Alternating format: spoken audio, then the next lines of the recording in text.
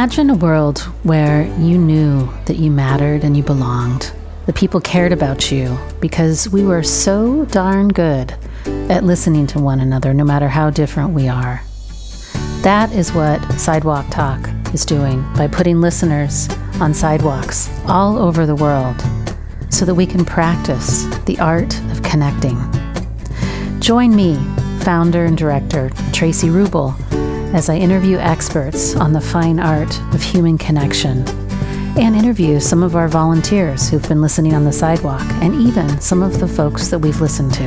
And if you want to volunteer, consider joining us at sidewalk-talk.org. Do you know how excited I am to bring you this dialogue right now?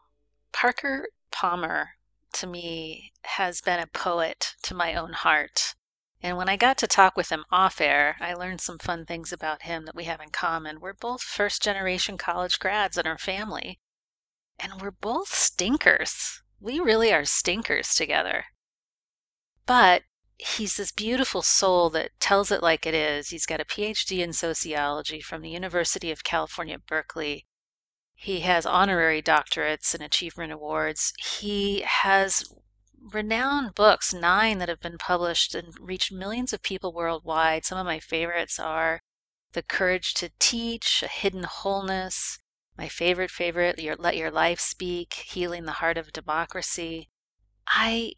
You already know who he is, but I just can't wait to bring you this conversation because it's going to go in directions that even surprised me. And my favorite part was that he told me that I was crazy. And all I can say to you, Parker, if you listen to this, is that I felt like I was at home talking with you. I felt at home. Parker Palmer.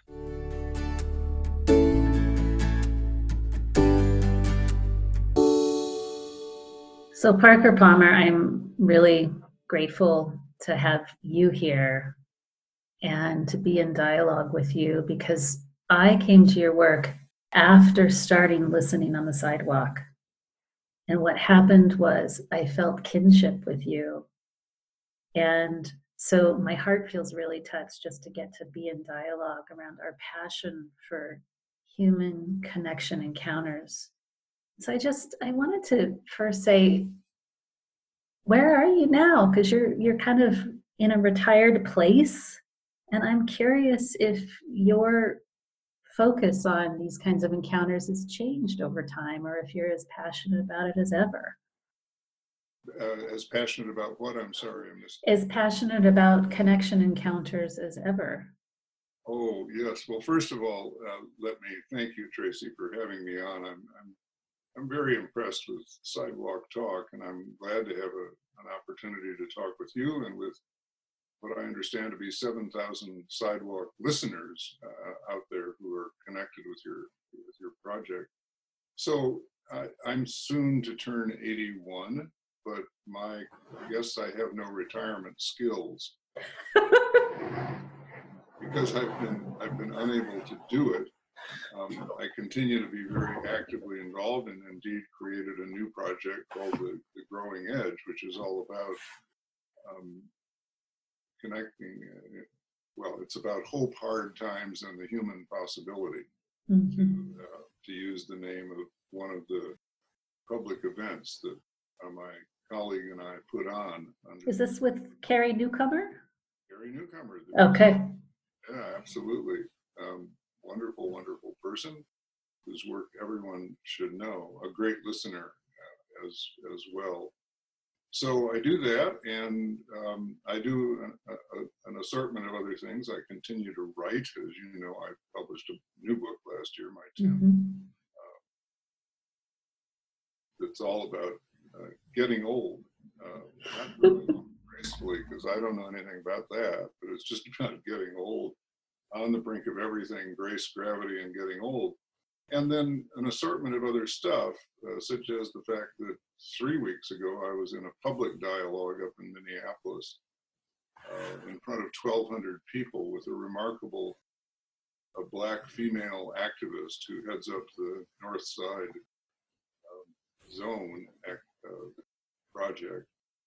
which is working with a community that historically has been redlined and blockbusted out of existence. And she's bringing it back to life by working with families. And we had an incredible dialogue about race, unscripted, in which we really, I think, heard each other into speech, which is one of the definitions I have for listening at its best, hearing the other person into speech. So that's a little bit about me. Yes, indeed, connection remains very important to me. I also have a Facebook author page that has about 90,000 people following it right now, where I post pretty regularly poetry and brief essays and questions and comments that I want to invite people to engage with, and a lot of them do. So yes, I still value connection, and I can't imagine retreating from that. Well, do you want to know why I asked that? Sure. Because your autoresponder maybe isn't telling the truth then, Parker. I know what you mean. I have this auto reply on my email that basically says, "Thanks, but no thanks. Yeah. Please go away." And the reason for that is that I continue to get inundated with requests to do things I've done in the past. Yeah. Travel, give talks, write a foreword for a book, write an endorsement for a book, lead a workshop, hit the road. And at age 80, one thing I know for sure is that I need to be very selective about my time and energy, and also about what it is that I give myself to, and I have to maintain enough time to give myself to things that I want to give myself to, rather than the stuff that people want me to do based on my 50 years of independent work. So it saves me a lot of time to just say, okay, my auto reply answered that one. What's the next one? And does it look like a live possibility? Well, I have a lot to learn from you there. I too have an autoresponder with a very similar intention, because I tend to be a people pleaser that says yes to too many things, and then I get worn out. So but it goes without saying, it means a lot that you would make some time for us here. So I appreciate it. Delighted. Can we geek out? Because you and I both really have a shared sort of conviction around connection. And I want to get your live dialogue thinking, why do we suck at connection? I mean, we're people with hearts and, virtue and care, and yet it seems to be getting harder. Yeah. I think, this would be an answer that a lot of people would give, and I'm sure it's one that you think about, Tracy, is that we have this tribal thing, however you want to define tribal, of being at least a little and maybe a lot afraid of, quote, the other, people who aren't in our tribe, the people who look different from us, the people who speak a different language, the people who have a different belief system than we do. For me, it's a crippling part of the human legacy, because most of my learning in life has come from people who aren't like me. And in fact, one of my definitions of hell is ending up with a whole lot of white folk who grew up in suburbs and are continuing to live in a gated community. I can't imagine it. To me, the good life is a life in which I'm being stretched by diverse experiences, diverse points of view, diverse lenses on the world and ways of interpreting things, and sort of diverse fundamental assumptions about what's happening in our world as it now stands.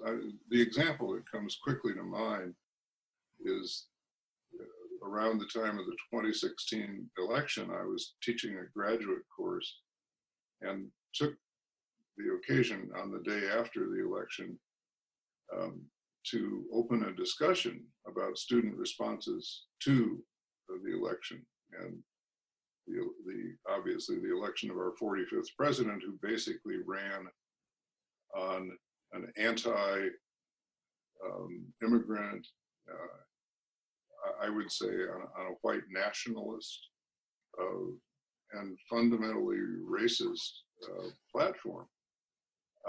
And the white students in the class immediately spoke up and said, "We are absolutely shocked at the fact that Americans would elect this man president of the United States."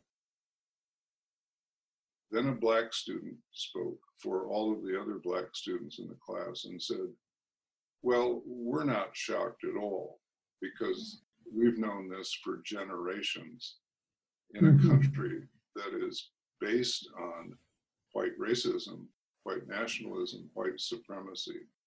This is no news to us at all. And what shocks us is that folks like those who just spoke are shocked." For me, that's an example of why it's very, very important to take this impulse to be connected, which we have right alongside an impulse to hunker down and hang out with our own tribe. Complicated. But we must take this impulse to be connected and use it to connect across those lines, because that's where the learning is, that's where the juice is. Yeah. Do you think it's getting harder to do that, though? Well, So yeah. we're post 2016. Do you think it's changed? In this country, especially when you have someone running cover for white nationalism, white racism, white supremacy, and in case there's anybody out there who thinks I'm exaggerating, our 45th president has as one of his top advisors in daily conversation with him a man named Stephen Miller, who is a convicted, I'm going to put quotes around that word, a convicted white nationalist and white supremacist, convicted not by my words, but by his own words, by what he writes and says and who he writes and says it to. It's intolerable to a lot of us that this man remains at the president's side and with the president's ear. But yes, it's getting harder because it's becoming, it being white racism and white nationalism, it's becoming legitimated. There are a lot of us in this country, in the US, involved in a variety of movements to bring that to an end, to stop legitimating it. We're always going to have a problem in this country because it's not enough to talk about institutionalized racism in our political system and in our economy. What we have to realize is that institutionalization began with the founders. And the economic foundations, even before the founders of a country, the United States of America, that was built on the backs of the labor of enslaved human beings. And that's part of our DNA. It's going to be very hard to do the gene splicing necessary to overcome that. And I suspect in one form or another, it will always be with us, but it can be mitigated. We have seen it happen in the past, and it can happen again. Yeah. So it's funny that we're having this conversation on a day where I also got to be in dialogue with Howard C. Stevenson. He's at University of Pennsylvania, and he teaches racial literacy, and he's also a Black psychotherapist. And so we were in dialogue around some of these things earlier in the day, and he also, like you, stressed getting into connection and getting into dialogue, but he also talked about how we have to listen, much like you, to our own stories. And so how do you indict yourself? I mean, I don't want to put you on the spot. I'll include myself and how I indict myself and how I participate in unconsciously in perhaps some of these dehumanizing tribal forces that might have people of color or people of other identities not feel like they could enter into dialogue with me? How do you work with that in yourself? Right. And it's a very important question, and one I'm glad to respond to. I've been reading the work of a young Black historian named Ibram, I-B-R-A-M, Kendi, and you may know of his work. Yes. And I think he's trying to reboot the conversation around race in the United States, and he has, I think, some very important things to say, and a lot that I won't try to rehearse here today. But one thing he says is that will take me to a direct response to your question, is that the category non-racist is an empty category. There's nobody who lives there of any race. That's right. Or any type. He says there are only two kinds of people. There are racists and anti-racists. And an anti-racist is characterized by not just one, but an ongoing string of decisions to witness against, to live in opposition to protest racist policies, practices, and attitudes. And the good news in what he says is that these are not fixed categories. You can be a racist one moment and an anti-racist the next moment. It all depends on level of consciousness and the kinds of experiences you seek out and the kinds of courage you're willing to summon to protest, to witness against, to live in opposition to various forms of racism. Kendi, K-E-N-D-I, for those who Google his name, also says, for white people, the process begins, or for anybody really, I think he would say, the process begins with confession. So when I was in this interracial dialogue a few weeks ago in front of 1,200 people, I said, here's my confession, and I'll give you the short form of it. First of all, I acknowledge that I am bathed in white privilege 24/7, and have been for my entire life, and will be for the rest of my life. And I said, I've talked to white people about this who will say, well, wait a minute, I'm white, I have a cousin who's white, and my cousin didn't get the house that he wanted, or he didn't get the job that he wanted. What's this white privilege all about? And I say, well, I'm sorry that your cousin didn't get the house or the job, but I can almost guarantee you this, 99.9% certain, it wasn't because of his skin color, the house or the job. There was some other variable at work, some other factor at work. May or may not have been his fault. I have no idea. But the odds are overwhelming that it wasn't because of his skin color. While we know that lots of jobs are not given and lots of houses aren't sold to people of color. And so then they'll say, well, wait a minute, I was just born white. How can I be guilty for being born white? I said, you're not guilty. I would say then you're not guilty for being born white. That's a silly notion. But what you're guilty for is if you don't acknowledge the reality of white privilege. That's living unconsciously. And if you don't try to use your white privilege to amp up your courage and say things to other white people they aren't accustomed to hearing and they don't enjoy hearing. We have to have not only, and I think this is a very important principle, we have to have not only conversation, and which includes listening and speaking across racial lines or other lines of divide.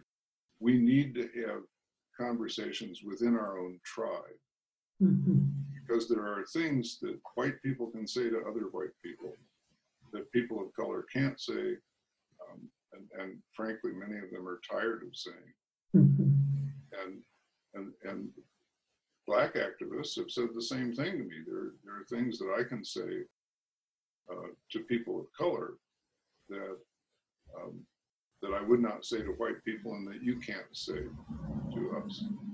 So I think this need for conversation dialogue is cross-cutting, and it has to be rooted in an awareness of our own limitations, whether we're white or of color, whether we're male or female. It all comes with perspective, with particularity, and therefore with limits as well as potentials on what we can see and what we're able to understand deeply, and who it is that we can effectively be talking to. Well said. And what I love about Ibrahim Kendi's work is the way that he brings up this dialogue of anti-racist or racist, is he takes it out of the realm of a personal attribute and instead makes it a momentary behavioral blind spot or intention. Yep. And that seems to liberate this I'm a bad person anxiety that has us all feeling sort of, I would say, there is a kind of righteous identity politics, which to me is not anti-racist work. Right. That's completely different. And I think he's trying to get us out of that. He said, look, stop with that already. Yeah, no, absolutely. I totally agree. I think that's a very good tagline for his work. I like to say there is such a thing as righteous speech, and it can be helpful, also called prophetic speech. And there's a long history of it. But there's another thing called self-righteous speech. Mhm. And that really shuts down conversation rather than opening it up. And I want to say one more thing quickly.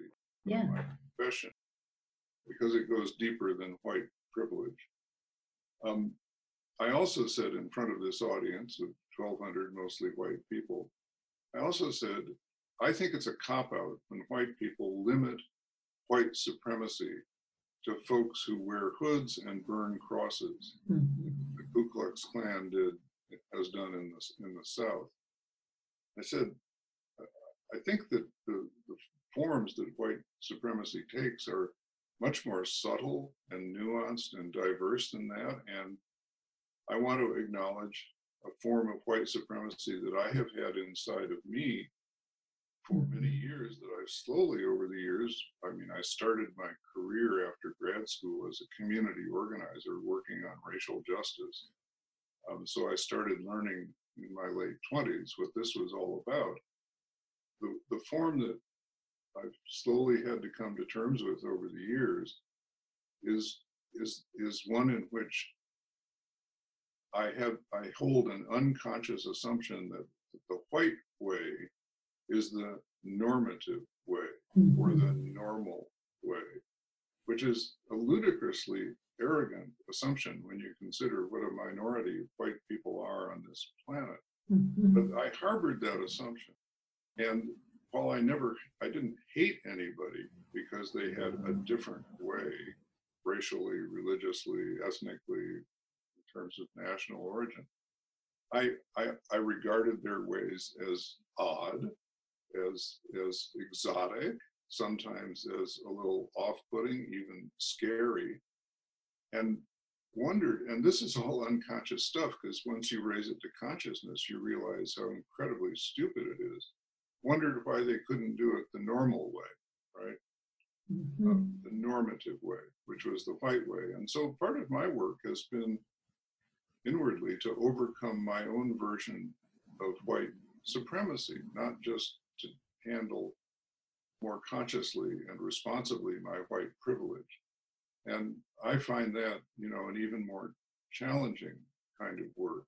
White privilege is pretty obvious. All you have to do is to ask yourself, take any 5 things that our current president has done, ask how many of those President Obama could have gotten away with without being removed from office Right. or utterly destroying his political career. And the answer is 0. Mhm. And that's all because of color. So, but white supremacy is lives in us white people, at a deeper, harder to reach level, Mhm. and it really is in certain ways a psychotherapeutic issue that we need help with. But I'm not saying that we need to go to a professional. I'm saying this is a conversation we can have among ourselves. And as we have the conversation and make our own confessions and get listened to, Mhm.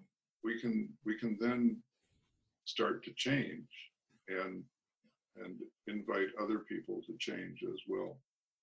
I really value how you're, for all of us, highlighting what white supremacy is beyond the Ku Klux Klan, that it is a dehumanizing of anything other than white, or a second classing of anything other than white. And it's not evidence that white people are bad people.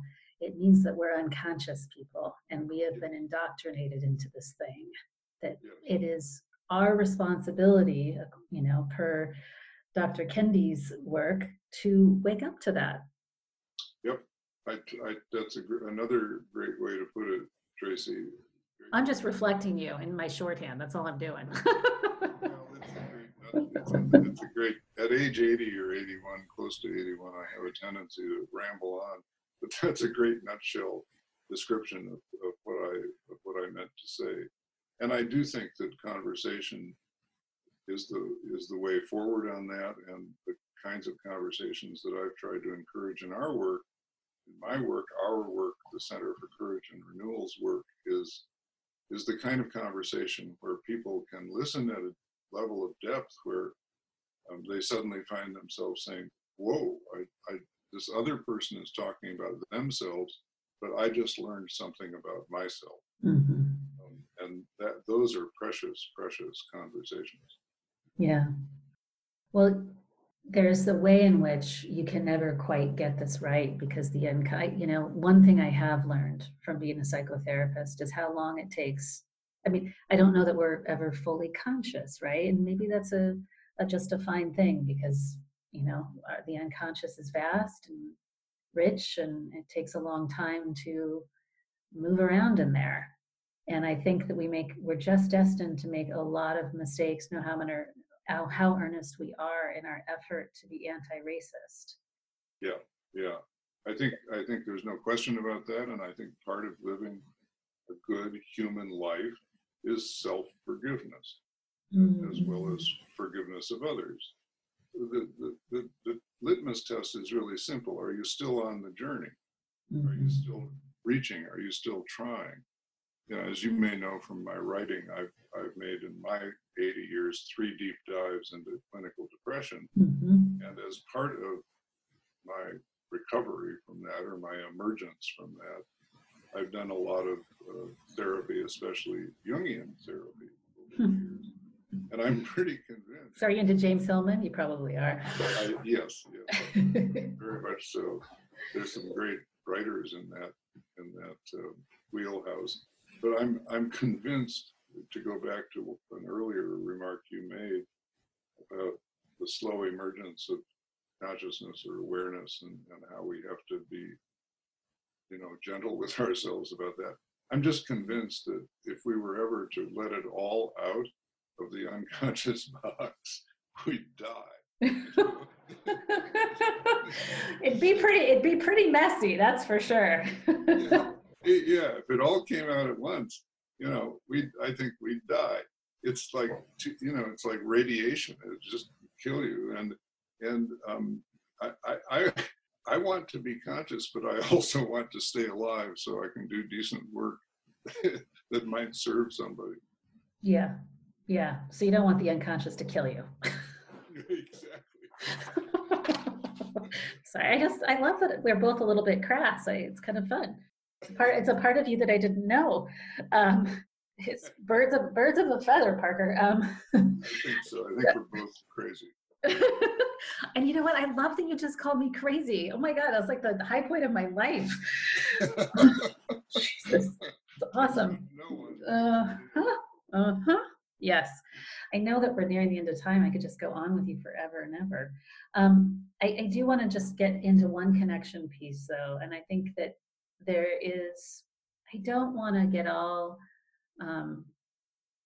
slapstick and lovey-dovey here, and this isn't the oneness unity thing, and it kind of is in another way, which is there is this power dynamic or this craving for being important as a self that seems to have us get into it. Sort of exacerbates these tribal mindsets that it seems like these connection encounters begin to resolve, right? Because in these deeper connection encounters, we recognize potentially, I hope, I don't want to say too much because I want you to teach me. I don't want to, that there is, that we are much more powerful in our connection and belongingness to one another than in dehumanizing or winning or out competing or outperforming one another. Absolutely. Absolutely. One of the great myths of American culture is that the way to better ideas or better work or a more perfect union is competition. And I absolutely do not believe that. I believe it's collaboration. I believe that all of us together are always smarter than any one of us alone, and always more powerful and always more effective. And I agree with you completely, Tracy, that there's this, people have this need to feel their own power, to feel their own voice and agency, as I like to say. You know, I'm especially aware of this among the older people I know, people older than I, who no longer are active in work or no longer have a network of meaningful relationships that they had for many years, because many of their friends, maybe their partners, have died and their families are scattered. The job is gone. But we miscalculate how we come into power in exactly the way you just expressed. We don't come, power is not something that we hold as individuals. Power is something that we generate collectively, as all of the great social movements have proven. If you look at the role of great social movements, liberation movements around the globe, here's a simple observation, but I think profoundly true. Every one of these movements, the women's movement, the movements for liberation in Eastern Europe, in South Africa, in Latin America, the Black liberation movement here in the United States, every one of these was fomented and generated by people who had every form of power stripped from them. They had no armies, they had no money, they had no access to institutional centers of power. All they had was the power of the human heart and the power of community. And the human heart cries out for equality and for justice. And in the power of community, the power of the individual heart gets amplified, and it gains trajectory, and it gains force and effectiveness. And that's half the story of history. It's just not a story that we're taught in our history courses. So absolutely so. And the great, you know, I'll just say this too. I think this is something that's, that you've understood for a very long time. But human beings bear a lot of wounds. We're driven by our wounds. And I think one of the greatest wounds that we find around the earth is people who feel unseen, unheard, and unappreciated. Yeah. That's a very painful life to live. You know, here I am. Nobody sees me, nobody hears me, nobody appreciates what I do. And there are millions and millions and millions of people who show up every day in all kinds of settings, who have that, who bear that wound. And your work with Sidewalk Talk, the work of all the folks who have joined you, is really addressing that wound, because you're listening to people. You're inviting their stories. And in doing that, you are helping them take a small step toward empowerment, to say nothing of enriching your own lives and crafting for you the connections that also give you power. So I think this is we're weaving a fabric here around what may seem like many topics, but it's really one topic, and it is the topic of what it means to be a human being with voice and agency, and one who finds ways to extend those gifts or those encouragements to other people. Well, this is a great segue to our close, but I wanted to say to you that your legacy lives on in our work, because your words have given us sustenance. Sometimes it's hard when you get big, because you get all the operation stuff. And so I just want to say that to you, for you to know that, even when you're out hiking in the woods, you can go, okay, but there's a group of Sidewalk Talk listeners out listening in the world somewhere, and they're being inspired by something I've said. So I just want to make sure and give that to you, that you know that. Thank you. Yeah. So we have a tradition for how we close. I'm going to get out of the way here and let you speak directly to all these beautiful souls around the world who sit on sidewalks and listen and privilege the voice of the unseen and unheard, with either a wish or a piece of wisdom before we sign off together. Well, what a lovely opportunity. So I'll say to the good people who work with you, if you could see me now, you would see that I am making a deep bow to each and every one of you, and to the work you do out in the public life, listening to folks who very rarely, if ever, get listened to. I'm sure there are moments when people look at you and say, that's weird, and he or she is weird. But people, one of the ways our culture clamps down on us, our cultures all around the globe clamp down on us, is they define creative actions as weird and discourage people from taking them, because creativity upsets the apple cart, and cultures are all about controlling the movement of the apple cart and keeping it upright the way the folks, the powers and principalities want it to be. So if you occasionally get that weird vibe, take it as confirmation that you are engaged in social change through the simple act of listening, inviting stories, hearing people into speech at deeper and deeper levels, allowing them, creating the conditions for them to have a deepening conversation with themselves.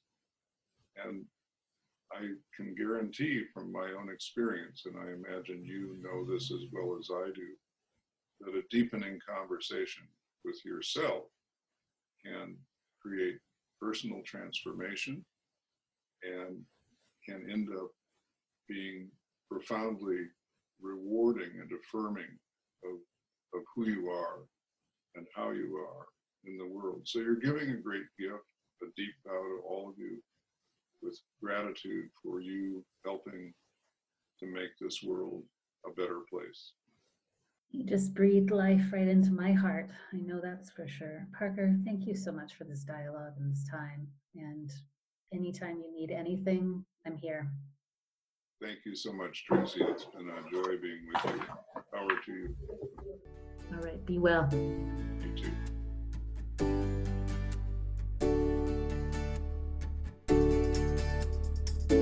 Thank you for being here and listening to this episode of the Sidewalk Talk podcast. If you like what you heard, tell your friends, tell your family, like and comment on the podcast publisher that you're listening from, and subscribe.